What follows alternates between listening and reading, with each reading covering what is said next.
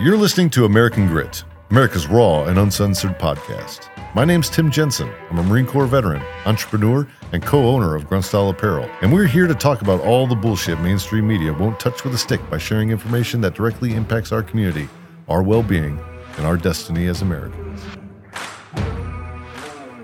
All right, welcome back, everybody, to another episode of American Grit with your host, Tim Jensen. I have a special guest with us today, a former Marine, a hard-charging, ass-kicking motherfucker right here, Trevor Reed. Welcome to the show, my friend. Thank you, sir. Thank you for having me. How's it going? Good. How is it being back in the great United States of America? It's great, man. Yeah. I can't describe to you how great it is. It's wonderful. I bet. So you and I met about 2 months ago through a mutual friend. We'll keep his name quite secret. He's a good fellow. You have a very bit of interesting past, interesting story, right? A lot of things have happened to you over the course of 3 years, and I find it completely intriguing. And when we had met for lunch, I just couldn't believe the stories I was hearing, and I had to say, like, people need to know this. People need to know the story of Trevor Reed. People need to know what happened. Right, and most importantly, as we're all being gaslit by how fucked up Russia is and what they're doing in Europe, I think this is a perfect opportunity to talk about how really fucked up Russia is on the inside. So, what's your story, man? In 2019, I traveled to Russia to see my girlfriend and to study Russian language for my university, and one night went out, drank with her and some friends, got pretty shit-faced. Sure. Woke up the next day in the police station, not under arrest, not detained or anything. They said, you were too drunk and we let you sleep here on the floor on the office and you can go. But I waited for my ride, and at that time the shift changed. No way. Yeah, at the police station, and the new police chief came in there and said, why is there an American here? He heard me speaking English with the duty officer. And they said, he was in here drunk, he slept on the floor, and that's it, he's going home. And I said, yeah, you can't leave. So after that, they called the FSB to come interrogate me, found out that I was a Marine.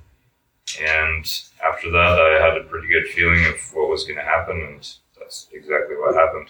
Oh, really? Really? So, a series of unfortunate events, right? Yeah, you could say that. Extremely unfortunate. If you maybe, you can think back and say, if I had left earlier, or if I was speaking Russian, right? You can what if this thing to death. Oh, yeah. Right? But ultimately what happened is you went to prison. Yeah, exactly. And I'm not laughing at you, or I'm not laughing at the situation. What I'm laughing at is the ridiculousness of this relationship that these two countries are having, right? Absolutely. And we're about to get into some really interesting things over the course of the next hour here, talking about how ridiculous it is, right? How you were treated inside the system. I'm sitting across from a Russian Mafia member, right? That's the first time for me. Former. Well, I don't know. I mean, blood in, blood out, right?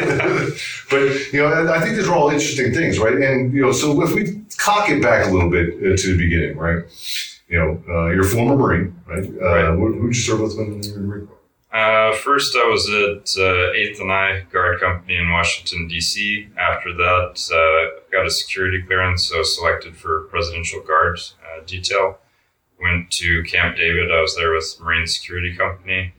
And after that, duty was over. I transferred to 3rd Battalion, 1st Marines at Camp Pendleton.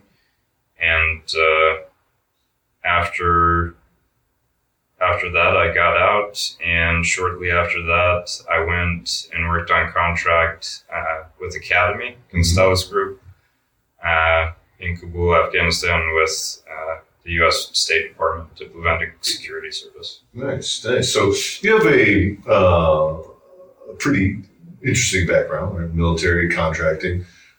conflicts inside of the last 20 years that America's been involved in. So I can see that being a point of interest for the Russian government.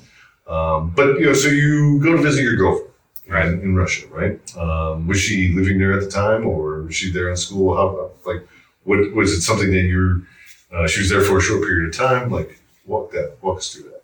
She lived in Russia permanently, so she lived in Moscow. She was studying law there, and we had a long distance relationship. So I would only see her probably every 6 months. She would come and stay with me in the U.S., and I went once before to meet her in Russia and stayed there for I think about a month. Yeah.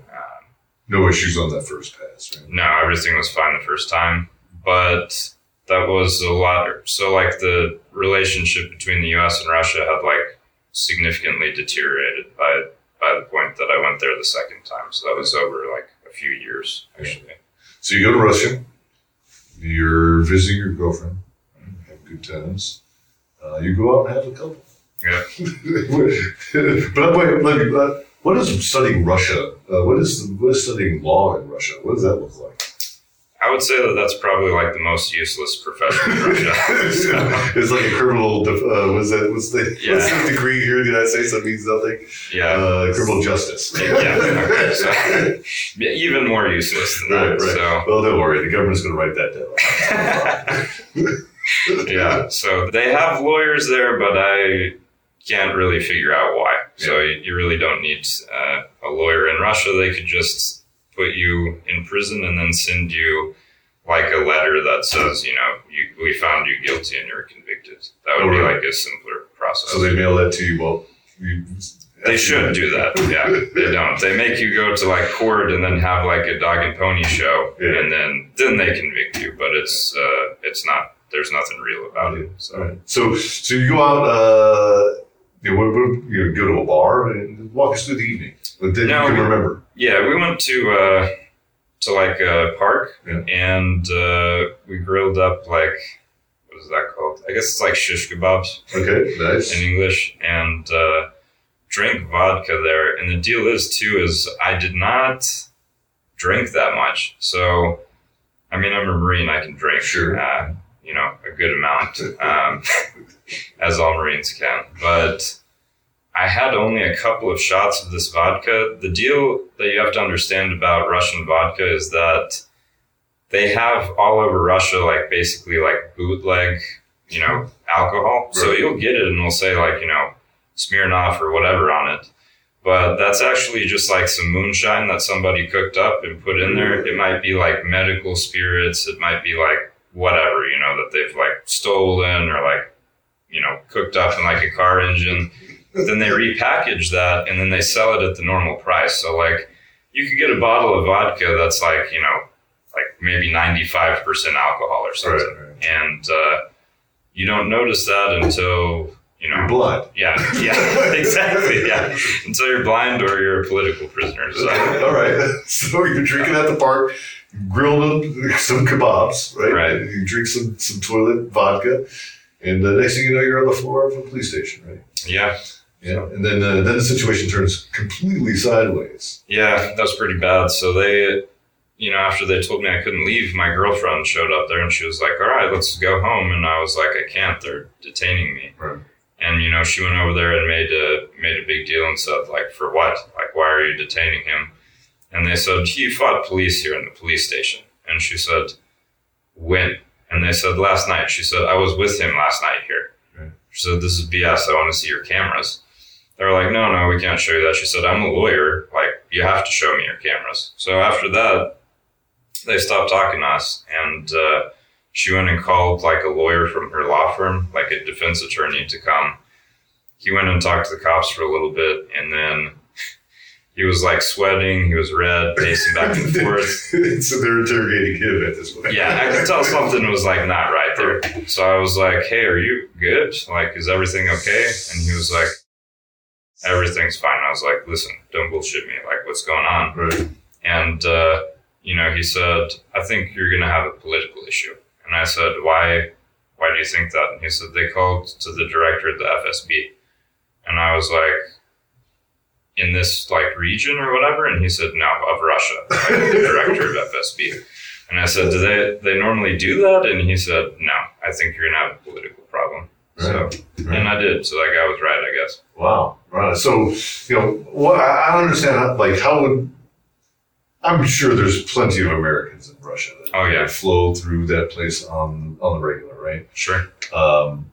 Why did they pick you up of crowd? Yeah, I think, obviously like U.S. government has their own opinions about that. They, I don't know what their actual like point of view is about that. But to me, and I could be completely wrong about this, I'm not like by no means an expert, but I think that once they learned that I was a Marine, that was enough for them. They were like, oh, this is a guy that like we could use for something. Sure. Maybe. This is a guy that'll like be valuable, maybe. And, they're not going to like lose any sleep about taking, someone hostage if they're not valuable. They don't care if you just like sit there for 20 years or 10 years or whatever. They don't care about that. So if they think that you may be useful, they'll take you. Yeah.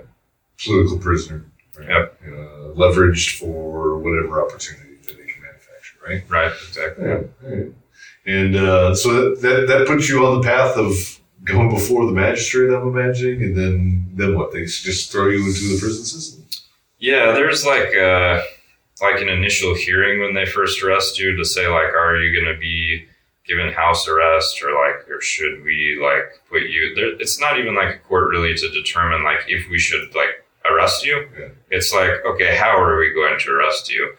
And they immediately were like, yeah, well, you're going to prison like everyone does. So that was kind of a shock to me. I was like, that's it? That was the court? And they're like, yeah, of course, what? But this is normal. Yeah.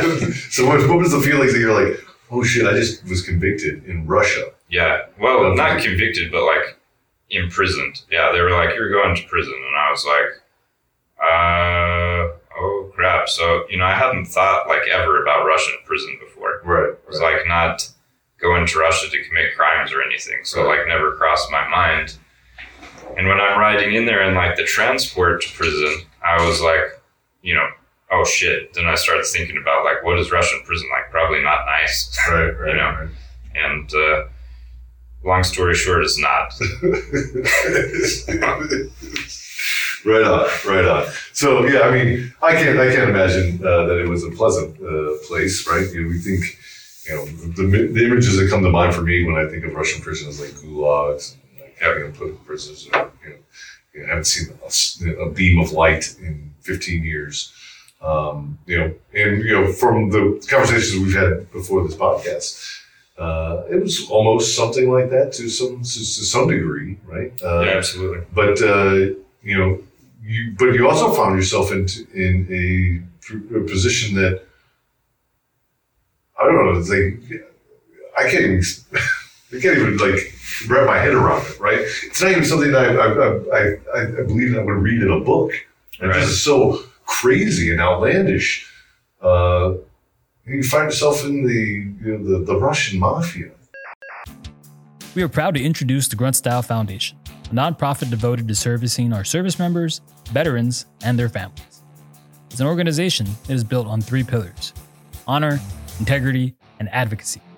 We recognize those who have courageously served our country, and we're ready to go to the very steps of power on their behalf. We've done it before, and we'll do it again. From providing veterans with affordable in-home therapy methods, to championing alternative therapies to combat traumatic brain injuries, toxic chemical or heavy metal exposures, and more. Our approach is holistic and aggressive. Wherever our community is in need, we are there. Our mission is ongoing and will remain with support from people like you.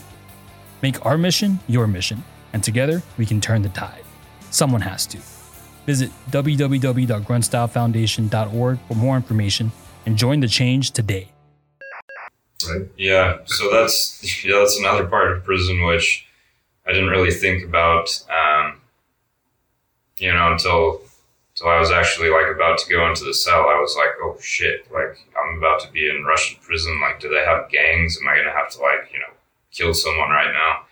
And when I got in there, the other prisoners were like, hey, what article do you have? And I I spoke Russian, like, not that good at that point, but I could understand some things. And I was like, I don't understand. And they're like, what did you do? And I was like, what? And they're like, give us your indictment. So I give them this paper and they read it and it says assault on police officers, which, you know, I like would never be like bragging about that. Right. But when they saw that, this guy got a huge smile on his face, and then he just reads it out to all the prisoners, and they all stood up and came and shook my hand. Right. When you're in Russian Mafia, you celebrate beating police officers. Yeah, so they loved that shit. They were like, "Oh wow, that's fucking great. You're American?" And I was like, "Yeah." They're like, "Oh, that's awesome. Thanks for coming here and beating our cops up." So I was like, "Yeah, but I didn't actually do that." And they were like, "Well, that's fine, but when you go to other cells, tell them that you did." Right. So what do you mean by cell? What is that? So like your cell, you go in there and there's like these metal frame beds that sit in there.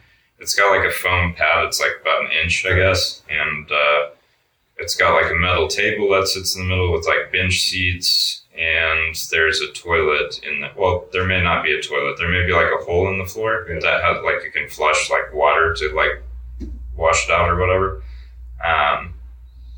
You've got like your metal cups and stuff. Basically, it would look like a prison from like the United States like 200 years ago. So looks like that. And inviting. Yeah, bars on the windows. Yeah, nice place. And how many prisoners per cell? Yeah, so it depends on like what part of the prison you're in. So like the block that I was in, it's called Spets block. So that's for special prisoners, and that's prisoners who are under the FSB. So they're like FSB prisoners basically. And in those cells, there's from 4 to 8 prisoners per cell. And then in the regular blocks, the general blocks, there's up to like, I think 18 in that prison. Yeah. So they're a bit bigger. A lot of violence inside the prisons? No. So surprisingly, and that's actually what shocked me, is I was asking other prisoners, like, so when I like go to this other like block, am I like gonna have to fight there, or like are they gonna jump me in, or like what's gonna happen? And they're like, no, you don't use violence against other prisoners who are in the mafia. And I was like, what? And they're like, yeah, we have like the Russian Mafia here. Like, those are your brothers. You can't fight them. And I was like, who's in the Mafia? And they're like, all of us. You're a prisoner. Like, you're in the Mafia. Obviously, there's some prisoners who are not in the Mafia. And so it's like pedophiles, so the mob there has dignity and standards as well. Well, I guess it depends. So they... You know, that like pedophiles, if you're homosexual, you're not under mafia protection. If you are like a rat, there's all these crazy rules in there too. But basically, if you're not under mafia protection, that's some serious shit. What happened to those people? It would be like in U.S. prison. So those guys get, raped, murdered, beaten. What all this. They're not raped by mob members, are they? Oh no, yeah, by mafia members. Really, but they don't offer protection to the gay, for the gay community. Yeah, so that's the thing, right? Democracy. Are we dealing with here, man? Yeah, so you can't be gay there, unless you're in the mafia. Yeah, but if you're mafia and he's gay, then I don't get it. Yeah, then that's fair game, I guess. So. That's what I mean about there's, their code there is a little bit. Right, sure. Yeah. They've got all these rules about what you have to do. There's all these traditions. They obviously have like different ranks of like mafia leaders, that type of deal. It's like really extremely well organized. Really? Like there's a mafia leader in every cell. There's a guy for every prison. There's a guy that's in charge of like money that they collect, like a treasurer basically. Is there dues? Dues? Oh yeah. Yeah, there's dues. Really? You have to pay if you're in there. It's not very much, and they don't tell you like specifically how much you have to pay. They just say like, if you have the ability to pay, you need to pay. Yeah. Are you able to take like withdrawals out? No. So they make all those they make all those decisions for you. So that money's used to buy like cigarettes, coffee, tea, drugs, cell phones. Okay. And those are spread out amongst the inmates? Yeah, so those inmates will like so the mafia will like buy those basically, and then like they'll like let guys purchase those. Right. So you pay your dues to go buy pokey bait. Right. And then they sell the pokey bait back to you to take more of your money.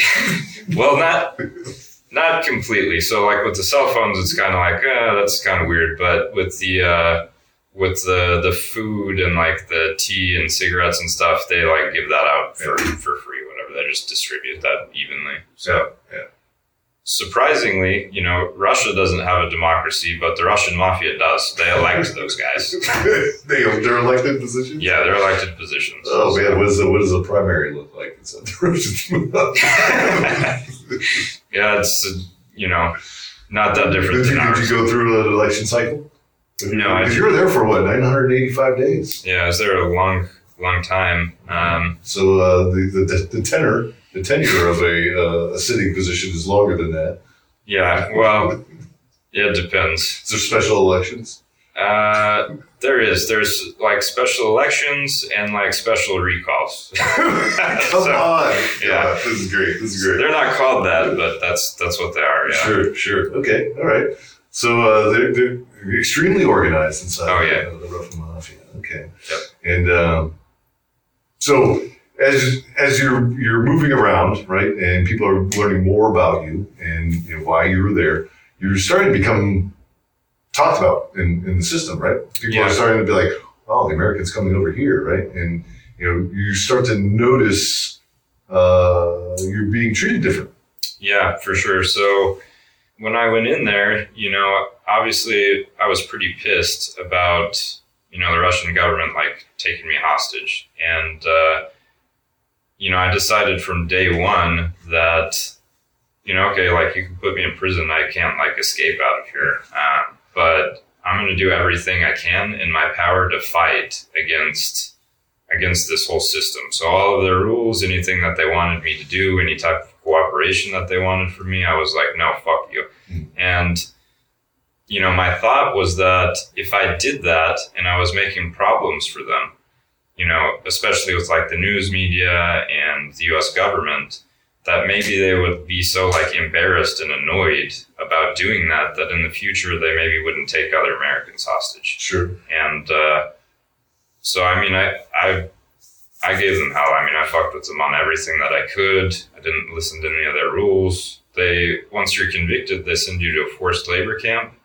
And I was like, no, fuck you. I'm not going to work for you. And they were like, well, then we're going to punish you. I was like, I don't give a fuck if you punish me. That's not going to like change something. Yeah. That's 4 years of punishment. They must not have done their research, So I was like, yeah, I don't fucking care. I'm not going to, that's you punishing me is not going to change shit. Like you're not going to like break my willpower by punishing me. So because of the fact that I was fighting them all the time, that's actually like a special type of prisoner there in Russia who's like fighting the regime, and they give you basically like a special like position for that. So that it's called an odkaznik in Russian, which means like a refuser. And, one of the things that they did was they sew their own prison uniforms there, right? So like it's a labor camp where they have like a sewing mill. And they sew things for the government, and like one of the main things being like prison uniforms. So a Russian prison uniform is black with like these gray reflectors on it. And they sew those, but they come and like take prisoners. The prisoners themselves go to other prisoners, take their measurements, and they go like, okay, we're going to give you like not the shitty issued robe, like new ones that are like nice and tailored. So they came and took my measurements. And they came back and gave me my uniform, but it didn't have any reflectors. Mm-hmm. And I was like, did you guys forget some shit? Right. And they were like, no, what? That's your uniform. And I said, why is it all black? And they said, well, because that's who you are. You're an odkaznik. You're fighting the regime. And I was like, what does that mean? And they're like, well, you're fighting, like you're a special type of prisoner. So after that, when you're transferred to like other prisons and you have that all black, uniform on, other prisoners see you there and they're like, oh shit, that guy's fucking hardcore. He's like fighting everything. And, you know, because of that, other prisoners are like coming to you and like trying to give you shit. I don't smoke. So, but like guys would be like, oh, here, man, take some cigarettes. And I'm like, oh, no, it's all right. Like, I don't smoke. And I'm like, here, drink some tea. Here, have this, you know. And they like want to support you because you're fighting. So that made, you know, life a lot easier in there for me was, well, made life a lot harder too by fighting the Russian government. But with other prisoners, you know, my life was actually, you know, improved by that. Okay. So all right. There's a lot to unpack there. Like, yeah. What was there any point during up until this time, right? That you're like, man, you're afraid for your life. Like the things that I'm doing, I'm not going to make it out of here. So I might as well just make as much noise as I possibly can. Yeah, you know, I mean, my health was like consistently deteriorating there. So you're getting like no fucking food whatsoever there. And because of that and the fact that you're like basically immobilized, so you're in a cell for 23 hours a day when you're in like the holding areas before trial. You know, once I got to forced labor camp, because they were punishing me, I was in solitary confinement. So you're there for also 23 hours a day. And there's not like a lot of room to walk in there. Like you have like a tiny, it's like the size of a closet. And because of that, it's hard to work out. Also because of the diet, you're like not getting any nutrients whatsoever. So my health started to deteriorate. I was getting sick also. There was COVID, all those things going on. I was exposed to TB also, which I thought I had actually, because for about 3 months I started to cough up blood. Yeah. And the Russians were scared of like admitting that, so they refused to send me to a hospital to get like a diagnosis. And during that time, I was like, okay, well, like if I don't get some medical treatment, I'm going to die. So I guess I'll go on a hunger strike. That's like the only thing you could do to like cause attention to your case. So I did that, and obviously that hurt my health a lot as well. And yeah, there were some points in there where I was like, well, shit, like I may not make it, like, but that wasn't going to change anything for me. I was like, okay, well, I may die of starvation, but they're not going to break me. Like if I die, I die, but I fucking didn't, like, they didn't break me. I still fucking won. So, right. You know, it didn't affect like my fight. I never was going to like rethink fighting. I was like, okay, I'm in a fight, and then if like I die from that, fucking whatever, like they'll definitely not kidnap any Americans after that shit happens. So now, when you were going through the hunger strike, were other prisoners bringing you food and things of that nature? Like they obviously knew all this was happening, right? Yeah, they definitely knew that was happening, and every chance that I had to go back to like the barracks, they put you in solitary confinement for 15 days. And then after that, they let you go for a day. They should do that by Russian law. They don't always do that. But for that one day that I would have back, or that 2 days or whatever it was, the other prisoners there were like, oh man, like eat all of our food. And they would just like throw me all of this food. Yeah. Obviously, one day every 2 weeks is not really enough to like sustain you, but it definitely helped. And they were like extremely concerned. All of them told me too. They were like, hey man, if you keep fighting like this, you're going to die. Like you won't make it through your prison sentence.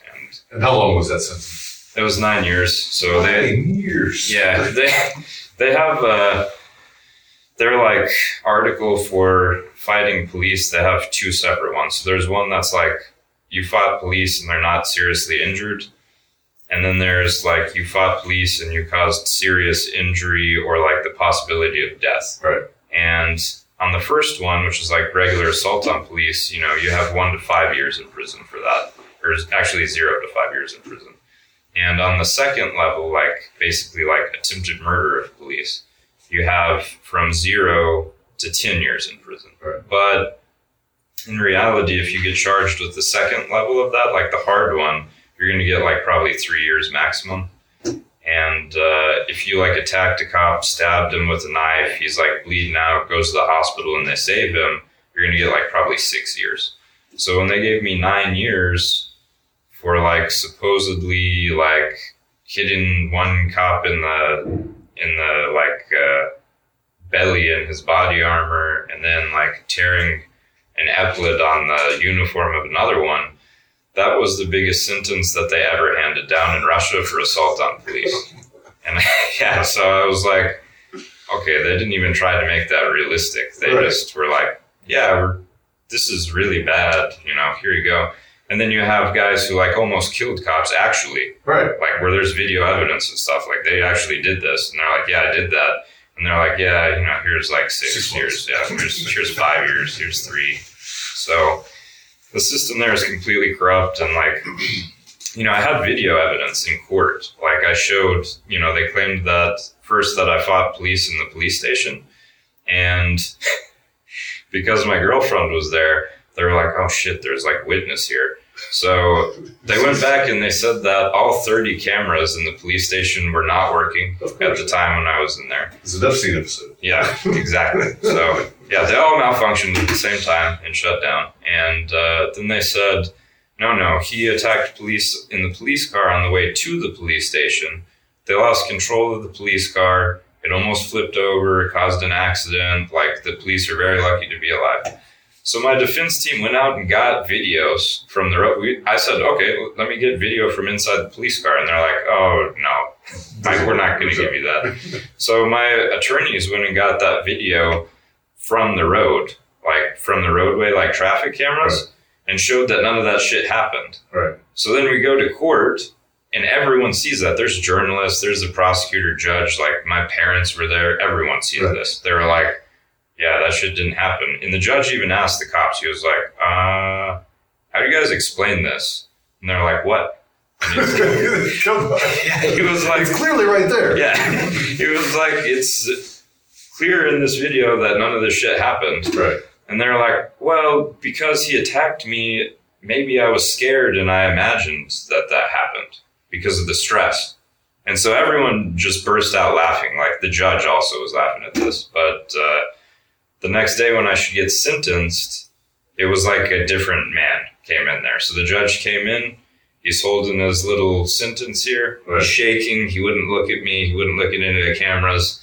And he goes, blah, blah, blah, blah, blah, 9 years. And then just discredited literally all evidence in the case. He was like, I don't accept any evidence that's here except what the police said the last time. Like not the first 2 testimonies. I also don't accept those. The last testimony they gave, that's what I used. Like, you're guilty to go to prison. The one where he imagined it? Yeah. Well, yeah. I have a lot of imaginary injuries. Yeah. So what are you feeling at this time? Like, you had to be like, what in the fuck is going on? Like, my life is over. Yeah. And I knew that, like, that was going to happen. So as soon as I saw FSB agents, I was like, okay, I'm screwed. I'm going to prison for like 10 or 20 years. But I was caught off guard that they allowed press in there because I was like, okay, like everyone sees that this is just like a total clown show that you guys just made this shit up.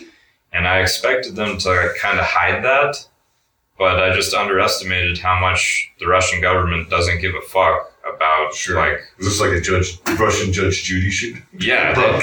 Exactly. They just don't give a shit. So they were like, okay, well, here you go, you're guilty. And I was like, how are they going to like play this? Because there's like, literally there's news crews videotaping every court hearing. Right. And so that surprised me. But like when they convicted me, I was just like I knew that was going to happen. Yeah. So, but my parents and my girlfriend, obviously they were like pretty distraught about that. An FSB agent, right? It is the remnants of the old KGB. Yeah. And you can strike imaginary, images of what that looks like, right? Yeah. But in your opinion, like, what the caliber of the FSB? Why did you have that emotional response when you knew that they were involved? Like, is it the enigma behind the FSB, or are these like really menacing dudes that like looked like they were going to kick the shit out of you and your life was over? I mean, they did look like that, but yeah, I think it was more just like the whole, like history of the FSB, KGB. Like FSB is not showing up to like, oh, oh, this guy assaulted police, or this guy has like, an ounce of marijuana or something, they don't go to that shit. Right. The FSB is there if they want to do something political. So like just by them being there and showing up, I was like, okay, I'm screwed now. So. And during this, all this time in court, you're being represented by the same attorney that came to the jail cell? No, so that attorney came there like initially for the first day, just as like help, like he just worked for free. And after that, he left, and I got 2 attorneys from the same law firm that were like high-ranking, high-level attorneys, which doesn't matter there. Yeah, right. So, and did they ever come and visit you when you were in the prison? Yeah, for sure. Yeah, they came. They would go discuss like what we're going to do in court. We always had to whisper and stuff because we were afraid that they have like microphones or whatever, and they're like trying to like base their prosecution off of our like defense plans. And so they would come see me every once in a while, probably like maybe like once every 2 weeks maybe, and discuss like upcoming stuff for court. And I mean, that was nice to just like be able to talk to somebody, but the whole time I was like, pretty much, you guys are useless, but I guess this is part of the process. And my goal, like, by having those attorneys and like fighting all that and having a defense wasn't like, I wasn't trying to like win a Russian court, right? It's not like here where you're like, oh, I'll go here and like win court and then they'll release me. It's Russia. So I was like, yeah, I know I'm going to prison anyway, but I wanted to show the United States that I was innocent, like so that Americans would know like, hey, this is fucking BS. Not because I thought that the United States was going to do anything to help, but because I thought that whenever I came back, at least I could hold my head high and say like, yeah, that was, political. Like I didn't do that. Sadly, I must say that I was not familiar with the story at all. Yeah. Right? I think, there's a countless number of Americans, which we'll get into a little bit later here, that are experiencing the same thing. They're still there. Some of them being, in penitentiary longer than you. Oh yeah. Right? That's, so at what point did the United States government get involved? Yeah. So they basically. I should have caveated with people there being longer than you. Yeah. Why did they pick you? Yeah. So basically, regarding like government involvement in that, right? So the State Department sends like their, what is it called? It's like citizen services, like their State Department personnel. They'll send like a guy out and he'll come like check on you. Usually if you're in there for like a legitimate crime, like you actually committed a crime or whatever, they're there just to make sure that like your human rights aren't being abused and like those sorts of things. Like, are people torturing you? Are you being like starved to death? Are people beating you? But in my case, from the beginning, just because of like the initial evidence that, my family and my girlfriend gave them, they were like, okay, yeah, we see that something fishy here is going on. So they had a State Department employee come see me about once a month, and they didn't the U.S. government didn't really take any like direct action at that point yet. But after I was convicted, Ambassador Sullivan, so the U.S. ambassador to Russia, he came out immediately after the court and he made a statement that said like, this was a sham trial, this is BS, this guy's clearly innocent, like release him immediately. And that's when the U.S. government started to like pick things up and actually like get involved. So in your time in the prison system, did you interact with other Americans? Did you come across them? Did you share stories? Yeah, I had heard when I was in the initial like holding facility that there had been another American there, but that he had already been transferred. And then right in the last month that I was in that like pre-trial detention facility, I met one American there, and I saw him only once before they transferred me to prison camp. So I saw him in there, and he was in there for like using like a fake credit card or whatever. 25 years. Yeah, no. So for that, like an actual crime, they were just like, yeah, here's like, 2 years or whatever. Yeah. So his case was not really political at all. He was a dual national. So they were like, do you want to use the U.S. embassy or this other country's embassy? And they said, we don't recommend the American one. And he was like, yeah, I want to use this other one. So because of that, probably, he didn't have any problems. So they were just like, okay, here's like, 2 years, whatever. So that was the only American that I saw in there. I did see when I was in the hospital at prison, labor camp, they sent me to the hospital for something. And while I was there, I did meet one other American named James Wilgus. And to be honest with you, I think he's probably also being wrongfully detained. And I've brought his name up also, like previously in the news media, but they didn't air it. So, but which is kind of scary because actually once I met him, I realized that like the number of like official hostages and wrongfully detained that the United States has on their big list, it's probably missing there like a lot of Americans who are actually wrongfully detained, but they haven't made it to that list yet. Right. So, the U.S. State Department definitely needs to like take a closer look at that and see like, okay, we need to like go back and look at these cases, especially in countries, like Venezuela, Russia, China, Iran. Like any Americans who are in prison there, you need to take a look at that case and go like, is something, not right here? Because that's what they do there. They're like basically a gang who has nuclear weapons. That's the only difference. Right. So, right. That makes sense. So the State Department is now involved. Right. They're coming out and they're visiting you. The ambassador's involved. You got the attention. There's other Americans there. Right. And then they finally say, we're taking you out. Right. So what happens then? Yeah, that thing was just completely crazy. So I was at the hospital at that point. And how much weight did you lose at that point? Yeah, I weighed a couple of days before I came home, they sent me to an FSB prison.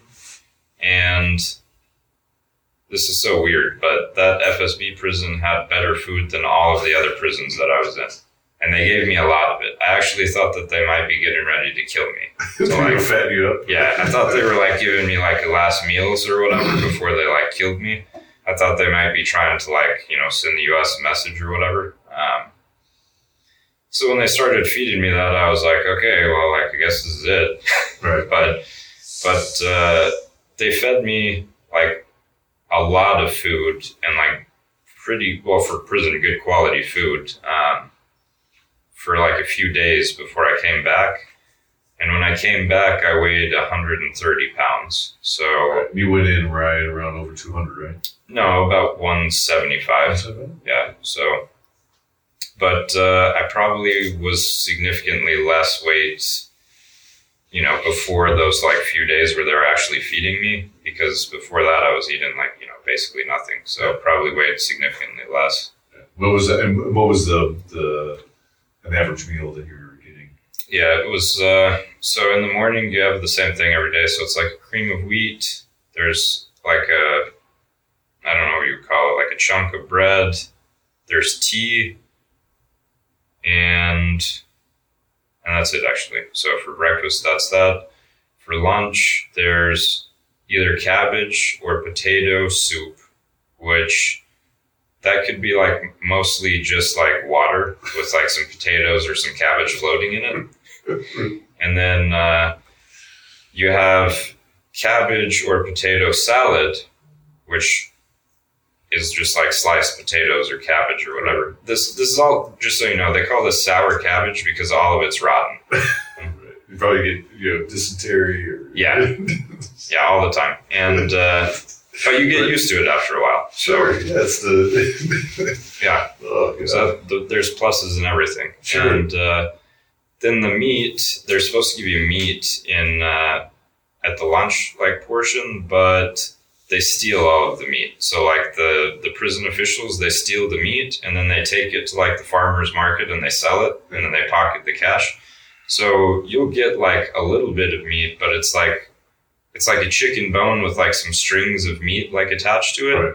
And you basically get like they strip the meat to sell, and then you get like the bones that have like some meat like hanging off them or whatever. So you get that, and there's tea again, or like this vegetable juice kind of thing, but without any sugar. I guess it'd be like a vegetable broth type deal as like your drink. Then at dinner, there's bread, some type of cabbage or potatoes, and then there's fish. And the fish, there's 3 types of fish. So one fish is like a whole fish that's like, I guess it's like baked or something, and you just like peel open the stomach and then you just eat the meat off the sides. Like, you ever see Lord of the Rings? Yeah, sure. Yeah, so it's like one of those fishes. Okay. So you just eat that. Yeah. And then... like a bait fish. Yeah, like a bait fish, exactly. Like a big minnow, basically. Yeah. And then there's another kind where it's like basically like a slice of fish, but it's like salted, okay? So they don't cook it because it costs like too much or whatever. So they just like submerge the stuff in salt water, and that's supposed to like kill the parasites, I guess. I don't know if it does, but no one ate that except for me. So yeah, other prisoners were like, what the fuck, are you really gonna eat that? And I was like, yeah, that's the only protein we have, like of course I'm gonna eat it. Right. And they're like, oh man, that shit's nasty, like you're gonna have an upset stomach, don't eat that. One time I tried, there's like feral cats there, right? So one time I tried to feed this cat, like, because the cats are like begging for food too. I'm like, fuck, I don't have any food. So I'm like, okay, here's like this piece of fish. And this cat just like went up and sniffed it and then it just looked at me like, fuck you. Like, are you serious? This is what you're offering me? Yeah. So, you know, the cats don't even eat that. Then the other type of fish is like this fish patty. And trust fish. Yeah, it's like a Krabby Patty or whatever, but it's got like, you know, bones like crushed into it. Okay. So yeah, so that's not enjoyable either. So basically, that's what everyday's food is. There's no variance in the menu. Every day is the same. Did you know the Grunt Style Foundation serves our military and veteran communities with everything they need to get on track, no matter their circumstances? From alternative medicine, mental health support, career resources, combating homelessness, food insecurity, and more, we are partisans for our community and will remain so with your support. Donate today, and together, we will drive positive changes we desperately need. Someone has to, and we're stepping up. Are you? Visit www.gruntstylefoundation.org and support a veteran today. Yeah. Holy shit, man. Yeah, man. Holy shit. It's not good. So I think we're getting to this part, the part of the story that I found to be the most fascinating, right? And it's the prisoners. Yeah. Right? I mean, this is like straight out of a Bond flick. Yeah, that shit was wild. And, man, so this stuff still happens today, right? It's unbelievable to me in the 21st century. This style of, modern prisoner swap is happening. But the master starts setting all this up, right? And then you get on a plane, right? Yeah, so I knew something was going on ahead of time because the Mafia told me that. So they were like, hey, you're going back to America, man. And I was like, no, I'm not. And they were wait a second, let me pause the story. So the Mafia knew before you did that you were going back. Yes, exactly. But the Mafia can't figure out how to get more meat in their food when they run the prison system. Correct, yes. Okay. So it's getting based here. Yeah. So they, I guess, and I asked about that too, like, because they're like, you're going home. And I was like, no. And they're like, yeah, you are. The head of this like medical facility said that you've got like orders to Moscow and you're going home. And I was like, it sounds kind of like, I don't know. But, after that, they transported me to Moscow. And I was like, okay, like maybe that's actually going to happen. I spent a couple of days in the FSB prison there. And then they said, I forgot about this. They wanted me to sign a pardon, right? So they're like, President Putin has decided to pardon you. And And I was like, great, thanks. And they're like, yeah, just to go ahead and like sign this pardon. And I'm like, okay. So I start reading it, and like, it's in like legal like terminology. So like one part I didn't understand. I was like, what does this part say? And he's like, it says like you're being pardoned and you're going back to America. And I was like, no, it fucking doesn't. I was like, what does this word mean? And he was like, that you are going home. And I was like, don't bullshit me. Like, I know this word is like, I was like, what is this, regret? And he's like, yes. And I was like, so what does this say? I regret that I've committed a crime and I promise not to commit further crimes. And this guy was like, yes. He's the warden of the prison. He's like, yes. I was like, yeah. I'm not going to fucking sign that. Right. So I give it back to him, and he looks at me and he just goes, don't you want to go home? And I said, I'm not going to fucking sign this. This is a fucking lie. This says that I admit my guilt. Yeah. Like, fuck you. I'm not signing it. Right. So I leave. Then they call me back, and long story short, basically the U.S. government was like, go ahead and sign that. So I did sign that, and after that they transferred me, and after that, early in the morning, an FSB convoy team came and got me in their Cry Precision multicam combat suits, which I was like, you're using American like camouflage? No, we get from China. Yeah, that's what I was thinking. I even asked the guy there on the FSB team, I was like, is that? And he was like, yeah. And I was like, but, and he goes, he knew I was going to ask, is it fake, right? And he goes, no. And he like shows me the tag from Cry Precision. He goes, probably it's a Russian company, yes? right. I was like, yeah, I don't fucking think so, man. So, now, do you think if you did sign the pardon, what happens next? Would that have happened, or would they just put you back in the? You know, I don't know, but I think that they probably, because it was like an international agreement or whatever, I think they probably wouldn't have given a shit. I think they would have just been like, okay, whatever, fuck that guy, like, let's do this thing. But I don't know. They made like a big deal out of it, so maybe they would have kept me. I don't know. I mean, in like a country whose like justice system doesn't exist, I think like probably they're not too concerned about those like pieces of legal paperwork. But I don't know. I did think about that. I was like, wonder if they would have kept me there. I don't know. So this convoy team takes me to an airport, and you know, at the airport, we're waiting there. There was like 20 FSB dudes get on this FSB jet. I was like, oh shit, that's like a big fucking jet. So, you know, they take me, put me in there. They're like, okay, sit down. And I was sitting like in the middle with the convoy team. And then all the suits were like up in the front, like first class or whatever, with the waitresses and stuff, stewardesses. I don't know what they're called now. Flight attendants, sorry, but I don't want to offend anyone. So, but they're all up there. We start flying, and I'm like, all right. So I'm like looking out the window, and I can see the coastline. And I was like, okay, I'm pretty sure we're flying through like the Mediterranean somewhere. I was like, I knew that the airspace was closed because like sanctions and stuff. And I was like, are we flying to Turkey? And the FSB convoy guy like looked at me, and he's like, you know, like looked at the suits, like, are they looking? And there weren't. So he was like, and I was like, okay. So we fly over there, we land, and I was thinking like, I didn't know all this shit was going to go down. So I was thinking like, oh, they'll fucking take me to Turkey. Like the U.S. Embassy will send someone to come get me. They'll like take me out in a van, and I'll just, you know, fly back on like a commercial airline or something. And that's not what happened. So we pull up there, we park, and we're sitting there for like a long ass time. And I see like these like security vans nearby, and I'm like, they're coming and going, the Turks like security teams. And I'm like, oh, maybe that's the U.S. Embassy. And the FSB guys are like, no. And I'm like, oh, okay. So then another one come by and be like, maybe that's them. And they're like, nah, it's not them. And I was like, how do you know? And they said, we're waiting for a plane. And I said, you're waiting for a plane? And they were like, yes. And I was like, another plane? And they said, yes, coming from the United States. And I was like,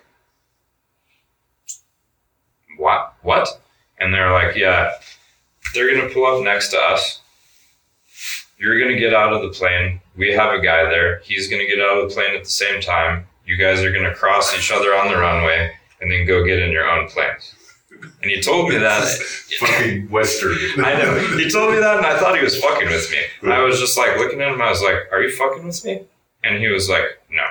He's like, I'm dead serious. He said, it's pretty fucking cool. Pretty fucking cool. And I was like, yeah. And he was like, do you feel cool, man? And I was like, fuck, I don't know. I can picture this, but what I picture is a guy asking, do you feel cool, man? And he's wearing like a tracksuit, lime green, with a white stripe down the sleeve. Like, he's got like an MP5 or some shit. Some big aviator glasses on. Yeah, man. I was like, what? And he was like, do you feel cool? And I said, I don't know. And he said, you should feel cool because this plane costs a shitload of money. And they don't fly us on these. And I was like, okay. So we waited for like a long time. And finally the US plane like pulls up, next to us, parks on the tarmac. And they sent, this guy's name is Roger Carson. So he is the ambassador for SPIHA, that's Special Presidential Envoy for Hostage Affairs. So he's like the main guy. And he like came and got out of the American plane and was like walking up to our jet. And I said this before in this interview. This is literally what I was thinking. So he's walking up to our jet and I look at him and he's just this big ass dude. He's like, well, he's former military guy. Yeah. Anyway, so he's walking out there and I'm like, man, this dude's fucking like just big and like just a like handsome big dude. And he's like walking up to the plane and I was like, this guy just gonna waste the whole plane and like take me off. So, let's go down here. Yeah. So he like comes up there and they're like holding me. The FSB guys, they're like, okay, like, and they're like holding me in the cabin like this. So he like comes in and he looks at me and he goes, Trevor? And I was like, yeah. He goes, I have to identify you. And I was like, yeah, it's me. And he was like, not that way. Okay. And he just like left, right? I was, what's that number you do? Like the ISO prep number or whatever right, that like no one knows, right? I was like, fuck, was I supposed to remember that from like 10 years ago? Right. So I was sitting there like, what was that number again? Like, what were the rules in that? I was like, oh, fuck it. 7. The answer's 7. So I'm sitting there like, is he going to ask me some shit? So I go, yeah, it's me. And he's like, and he just turned around and left. So I was like, well, fuck, like, right. Maybe he thinks it's not me. Like, I'm too skinny now. He doesn't like know. So he like leaves and I hear the Russians like talking to each other. They're like, what's the deal? Like, blah, blah. And they're like, they want a doctor to see him. They don't trust us. And he's like, what do you mean? And they're like, they think he's sick. And they're like, what do you mean sick? We're on the same plane as him. So they're like discussing this. They're all freaking out. Yeah, they're freaking out. And I'm like freaking out too. I'm like, why is he leaving, me in here? And I've got TV on the plane. Yeah, so the head security team guy from the FSB looks at me and he goes, are you sure America wants you back? Oh, and I was just like, oh, fuck, I hope so. So, they go out, they like do some like admin shit or whatever. And then they're like, okay, you're like going to leave right now. So they like take me off the plane with, I believe, the flight nurse or flight medic. And we start walking across the tarmac, and here comes Konstantin Yaroshenko walking out with our dudes, and we like walk past each other. I looked at him. I talked about this before. So he like stopped in the middle of the tarmac to like bullshit with people. Yeah. I was not going to fucking do that. I was like, get me in that fucking plane right now. Right. I remember what happened when I spent a little too long in a place that it should be. I was not making that mistake twice. I was like, okay, I'm getting the fuck out of here. Right. So got in there and, had a chat with the SPIHA guys and all the medical personnel went and checked me out, and took like a while, but then it sank in that like that shit was fucking finally over. I don't know if this is everyone, but like every day that I was in there, it was like you wake up every day and you're like, this can't be like, this isn't real. Like I can't have fucking come here to see my fucking girlfriend and then become a fucking political hostage, and I've been in here for 3 years. Every single day you wake up thinking, I never accepted it. Every day I woke up and I was like, this is a nightmare. Like it can't be real, and you just keep waking up into that nightmare, hundreds of times. How did it, it had to take a toll on your psyche, right? Your mental state. It's hard, but I kind of distracted myself from that. So I tried not to think about how shitty that was. And instead I thought about how can I hurt them? How can I make them pay? How can I annoy them? How can I just not do what they want me to do? And I focused on that, and that kind of drove me to not give up hope. I mean, I didn't really have hope of getting out or even surviving, but the only thing that I had was that I wasn't gonna give up. Right. So curiosity, I'm sure, is taking the best of you. Who was the guy they traded you for? Yeah, so this guy Konstantin Yaroshenko, he's a fucking real piece of crap. He's a smuggler for drugs, and the U.S. had him extradited from Africa. I think he was in prison for 10 years or 11 years in the U.S. And the Russians wanted this guy back for some other reasons also. But, the one that they publicized was that this guy never had set foot in the United States, and the United States had him extradited to sit in prison in the U.S., which in some ways that makes sense, but in other ways it's kind of a gray area, because he was trafficking drugs, which are going to the U.S., but not, I don't know that he was directly involved with the U.S., and that was the Russians' point, is well, this guy committed a crime, but not against your country specifically. Right. So why did you take him? And they considered that to be political. So, the rumor is that they took, Paul Whelan and myself basically as retaliation for him and Victor Boot, which the U.S. also had extradited from Thailand. Sure. Now, did these gentlemen have prior military backgrounds? No, but both of them supposedly have pretty strong ties to the Russian government. Okay. So the oligarchs. Yeah. And whatnots. Yeah. All right. So you made it back to the United States, right? You made it back, and you now. Are you still not a member? The most important question. Yeah. Are you still in the Mafia? No, that's all in the prison. That all stays in the prison. Did you make any pen pals over there that you write back to? No.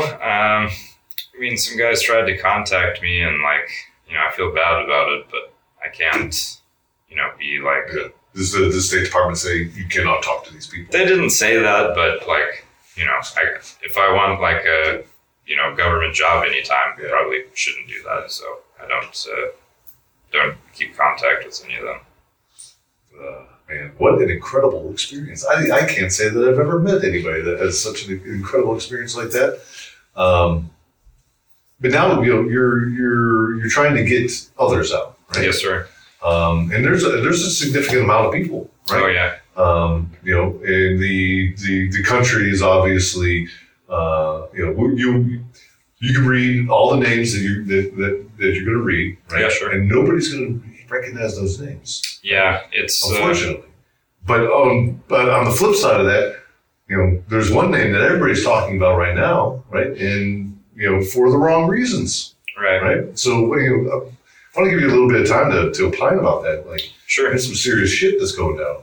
Yeah. So obviously, I want Americans to fight to get all Americans who are wrongfully detained out of whatever country they're being wrongfully detained in, or being held hostage in. But something that was really difficult for me was leaving Russia without Paul Whelan. So, he had been there longer than me, for about 8 months longer than I was. And, when all that shit finally went down and I thought they're making an exchange or whatever, when I realized that, I asked the FSB guys, I was like, did you trade for another American also? Are you also trading for Paul Whelan? And the security team was like, I don't think so. I think you're the only one. But you never know. They're Russians and they're FSB, so I thought they may be lying.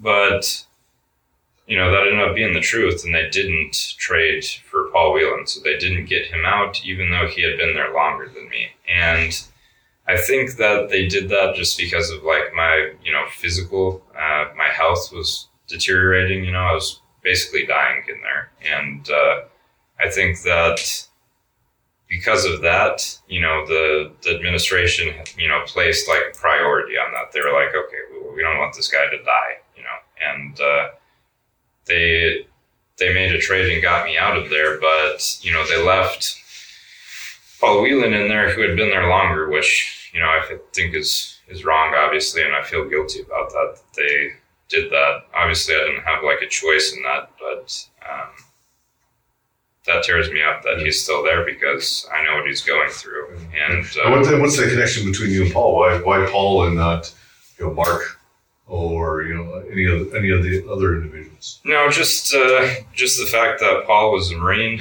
and just the fact that he's in Russia. So,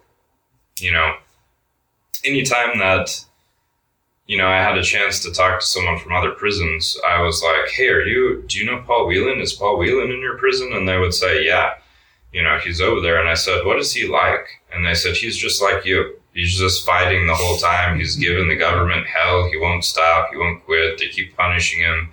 He's constantly in solitary confinement. And, that's like another thing that like motivated me to keep fighting, was that I knew that he was doing that. So yeah, that's great. And there's right now nothing in the foreseeable future of him getting out of Russia right now. The State Department and the White House have said, multiple times that, all Americans who are wrongfully detained are their priority, and they're doing everything they can, and they're working on things, and they keep reassuring you that, they're doing something. But the fact of the matter is that they were reassuring my parents of that for 3 years while I was sitting there. And when it came down to it, that decision is made by one man. So the President of the United States decides, does this happen or does this not happen? And when he made that decision, that happened almost immediately. Mm-hmm. So, if they wanted to, they could get all of these guys out. And maybe not all of them, but a large majority of all wrongful detainees that are in there, they could make deals on most of those and get these guys out. And the thing that they don't want to do, and it's all administrations, it's not just this one, but they don't want to make trades because they say that incentivizes foreign governments to take Americans hostage. So they say, well, we can't just give them what they want or they'll take more Americans hostage, okay? But that's complete bullshit, because if you look with what happened with us, right? So they take Paul Whelan and they say, we'll give you Paul back if you give us these guys, the Russians. And the United States goes, no. Okay. So did Russia go, okay, it didn't work. I guess we're not going to take Americans hostage. Fuck no. Right. They were like, oh shit, we got another Marine here. Let's fucking take this guy too. So they take me. The United States says, oh yeah, no, we're like not going to make any deals on that. Brittany Griner goes there. They take her as well. So I'm not really seeing here how making a deal incentivizes foreign governments to take hostages if not making deals also incentivizes them to take hostages. They're going to do that anyway. You're not gonna tell Russia or North Korea or Iran or China like, oh well, like if we do this deal, they'll take hostages. No, they're going to take hostages anyway. And that's, to me, that point is just, it's complete bullshit. They're going to take hostages anyway, and you have the ability to get back our people by making an exchange. The other thing to argue is, well, these guys that they want are actual criminals who have committed a crime in the U.S. Every single president who comes in, every single one for 100 years, okay? They all have their presidential authority to pardon someone. Every single one of them pardons at least 100 people or 200 people over their presidency. They go, yeah, these 100 people who committed serious crimes, I pardon you. Wave of the hand. Yeah. This, 600 people, you're pardoned. And then when it comes down to, will you let this criminal go to get an American back? They go, oh, fuck no. Right. That guy's a serious criminal. You just let 100 criminals go. Right. And you didn't get shit for that. Right. And here's an American. They got votes and they got lobby money. Yeah. They got all that. Yeah. So, and that's the deal too, which is what is important here is like, the government doesn't do anything without the people pushing it to. And, you know, if we look at like Russia right now with our Americans who are there, so we have Paul Whelan and Brittany Griner, right? So Brittany Griner, obviously, she's got a lot of things going for her, which are like extremely popular in the news media. Okay, so she's like headlines every day. And she's been there for a few months. I want her to get out too, just so you know, and I do think that that's political, like what they're doing there. But the deal is all of that media attention is going to her. And she has these support groups. So she's got like the NAACP, she's got, you know, the WNBA. All these people are speaking out for all of these groups. And that causes, you know, media attention for one part. And that causes pressure on the administration to do something, right? And the thing that I want to see is, you know, we have in the United States millions of veterans. Just tens of millions of veterans in the US. And if all of those veterans came together to speak out for our veterans who are being held illegally overseas, being wrongfully detained or being held hostage, you know, that's going to put extreme pressure on the administration to do something. And I think that that's really the only way that that's going to force the administration to act is by having that pressure to do that. So, yeah. And I agree with you, you know, seeing how, you know, the political machine in the United States works. You've been on Capitol Hill doing a bunch of different stuff and, you know, getting to see behind the curtain, right? You can't make any, you know, movement in this country without getting a groundswell of support behind you to make things move. And, you know, that's unfortunate, but it's the rules of the game, right? You know, but I guess the thing that really upsets me, right? I think I'm sharing this with you is that, you know, it's an individual like Brittany that, you know, if it wasn't for her being a female superstar and a person of color, she would just be another name on this list. Yeah, that's definitely. And that's the problem, right? Is they're and Russia is just one circumstance here. Right. Right. There are Americans all across this planet, for whatever reasons, that are being held against their will in political systems, in prisons, you know, and nobody knows their name. And they'll probably die there, be forgotten about, and their families will continue to petition the United States government long after they're dead because they probably don't know they're dead, right? And we'll continue the cycle.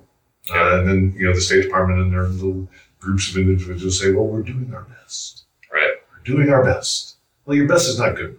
Right. And that's where, you know, I wanted to share this platform with you to give you a larger voice, right? Because I think it is our veterans. We talk about this a lot within our podcast here at American Grit. It is our veterans that are going to change the way that we do things in the United States, right? Because, you know, we are one of the largest groups of individuals in this country if we're talking about, you know, cohorts, right? And you know, it's over 30 million. Yeah. Right? We have a significant voice. We are the doctors. We are the carpenters. We are the pilots. We are all these people, right? It's time for us to really start wielding this capital, if you will. Absolutely. You know, in a way that we can say, hey, you know what? Our values are unchecked, right? You know, what we believe in is pretty founded in the beliefs of what this country is. And, you know, we need to be taken seriously. Right? We're not going to stand for this anymore. We're not going to let Americans get snatched up for trumped up charges that, you know, as part of a kangaroo court and yada, yada, yada. But until we do that, I don't think anything's going to change. Yeah, I absolutely agree. And I think that it's critical that, you know, veterans go out and make waves, and you have to do that, you know, by contacting your representatives, your congressmen, your senators. And, you know, and they did this in my case too. So I had countless, you know, supporters like Marines who I had served with or contractors who I you know, had worked with. And they went and wrote their congressmen or called them or their senators and said, you know, hey, you need to help this guy. And their favorite response is, oh, well, he's from Texas. He's not my constituent. Right. Yeah, but I am your fucking constituent, and this is an issue that's important to me. Right. So if you don't go and do this, I'm going to get all of my veteran buddies to vote you out of office. Right.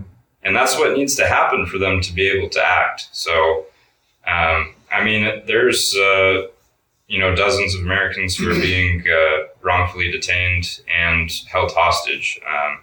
Just like go into some detail on that, wrongfully detained is when a government takes you hostage, basically. And a hostage is someone who's like a terrorist group, an extremist organization, a criminal organization, so not a government. Mm-hmm. But I have a list here of veterans who right now are wrongfully detained or held hostage or are detained basically under like extremely questionable circumstances. If I could go ahead and... Please share. Yeah, so Austin Tice, he's a former United States Marine Corps captain. He's been in Syria for 10 years. He's being held there by, the last time it was publicly announced was by it's like a pro-government like militia there. Mm-hmm. So maybe not directly the government, but they have strong ties to the government. And they're asking for certain things which the United States probably could do to get him out. Jermaine Rogers, he's a detainee. He's not officially wrongfully detained, but he's a U.S. Army vet and a contractor in Kuwait. Paul Whelan, we've already discussed. So he's in Russia. He's been there for 3.5 years. Obviously, he needs to get out of there immediately. Mark Frericks, he's a wrongful detainee and a contractor, a U.S. Navy vet. He's been in Afghanistan for 2.5 years. So that one especially pissed me off because the United States has gone and made all of these agreements with the Taliban after we've left Afghanistan. And they did that while they're holding an American veteran hostage there. How the fuck do you do that? Right. How do you go, oh yeah, we'll go ahead and agree with you on this? No, fuck that. As long as you're holding American veterans hostage, we're not going to agree with you on anything. You let him go and then we'll talk. Mm-hmm. Or we'll give you something and then you let him go. But we're not just going to do what you want and then keep our guy there. That's unacceptable to me. Matthew Heath, he's a detainee. He's a United States Marine Corps vet in Venezuela. He's been there for 1.8 years. Luke Dinman, detainee, U.S. Army vet, Venezuela, 1.8 years. Aaron Berry, detainee, U.S. Army vet, Venezuela, 1.8 years. Russia is pretty bad, like prisons there, but Venezuela, that's literally like a third world, like way third world country. They're under a third government that has collapsed in the last 10, 15 years. Right. And they've been torturing them, electroshocking them, waterboarding them, all that stuff. Ridge Alconis, he's not officially wrongfully detained, but he is wrongfully detained in reality. So he's a U.S. Navy lieutenant who was stationed in Japan. He was with his family hiking, I think it was Mount Fuji. And when they got done with their hike and they were driving home, he lost consciousness. They think because of like the altitude differences. So he lost consciousness, lost control of his vehicle. Obviously, he was unconscious and he hit another car, which killed a couple of people. But he went and asked for them to investigate, like medically, all of these things. And the Japanese government refused to do that because those people who died in that car crash are related to someone who works in the Japanese government. So they went to trial, ignored all of that evidence, played games, gave him a kangaroo court pretty similar to the ones that they have in Russia. Sure. And said, here you go, you have, 3 years in prison. I think he also paid $1 million in like reparations to that family. Would you call that Kabuki theater? You could say that.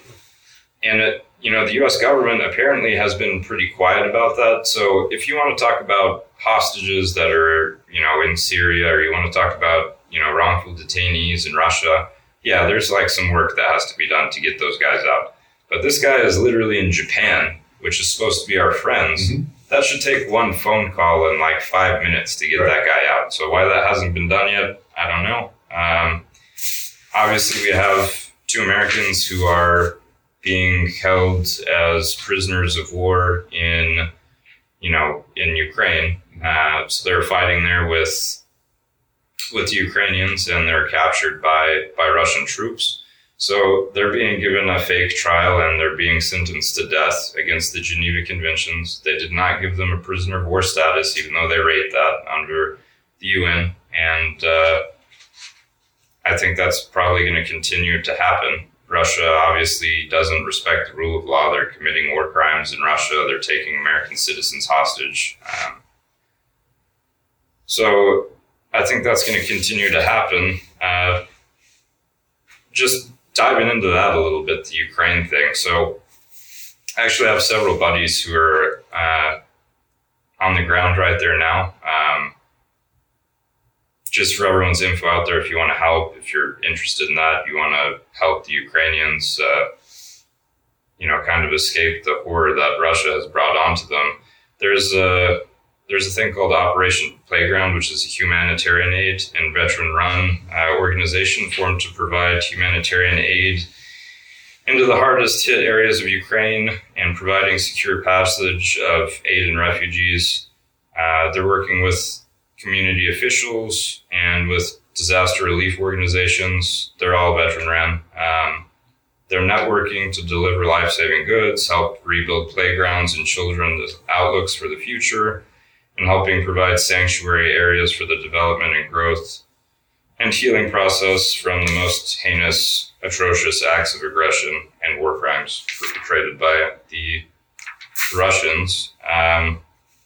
So if you want to donate, you can go look up Operation Playground, and there will be an NGO over there that you can donate to assist in that. And that's that for those things. Yeah. So I imagine, or I take it that the work that you're involved in now is bringing these other veterans home, right? Yeah. Well, I hope that it will. I obviously am trying to be more public now, so I was kind of waiting there a little bit before criticizing the administration because I wanted to see some results. But I think enough time has gone by to where it's pretty clear that they're not doing everything that they could be doing, and they definitely need to step it up, in my opinion. I think that they're not doing their jobs and that they need to start actually working to get Americans home. Yeah, absolutely. Definitely agree. And I think it's a good mission.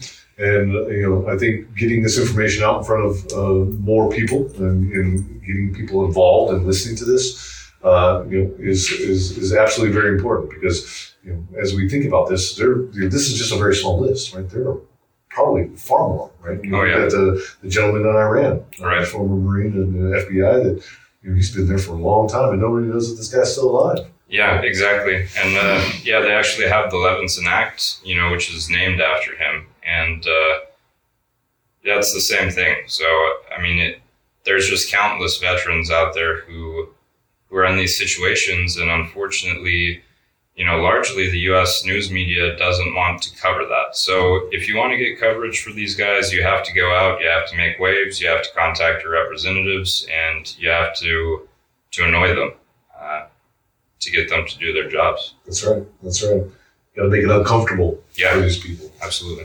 Because what they're involved in is increasing their own personal wealth and lording over the people and not doing their real job, which is representing the constituents of the United States. And I hear it all too often.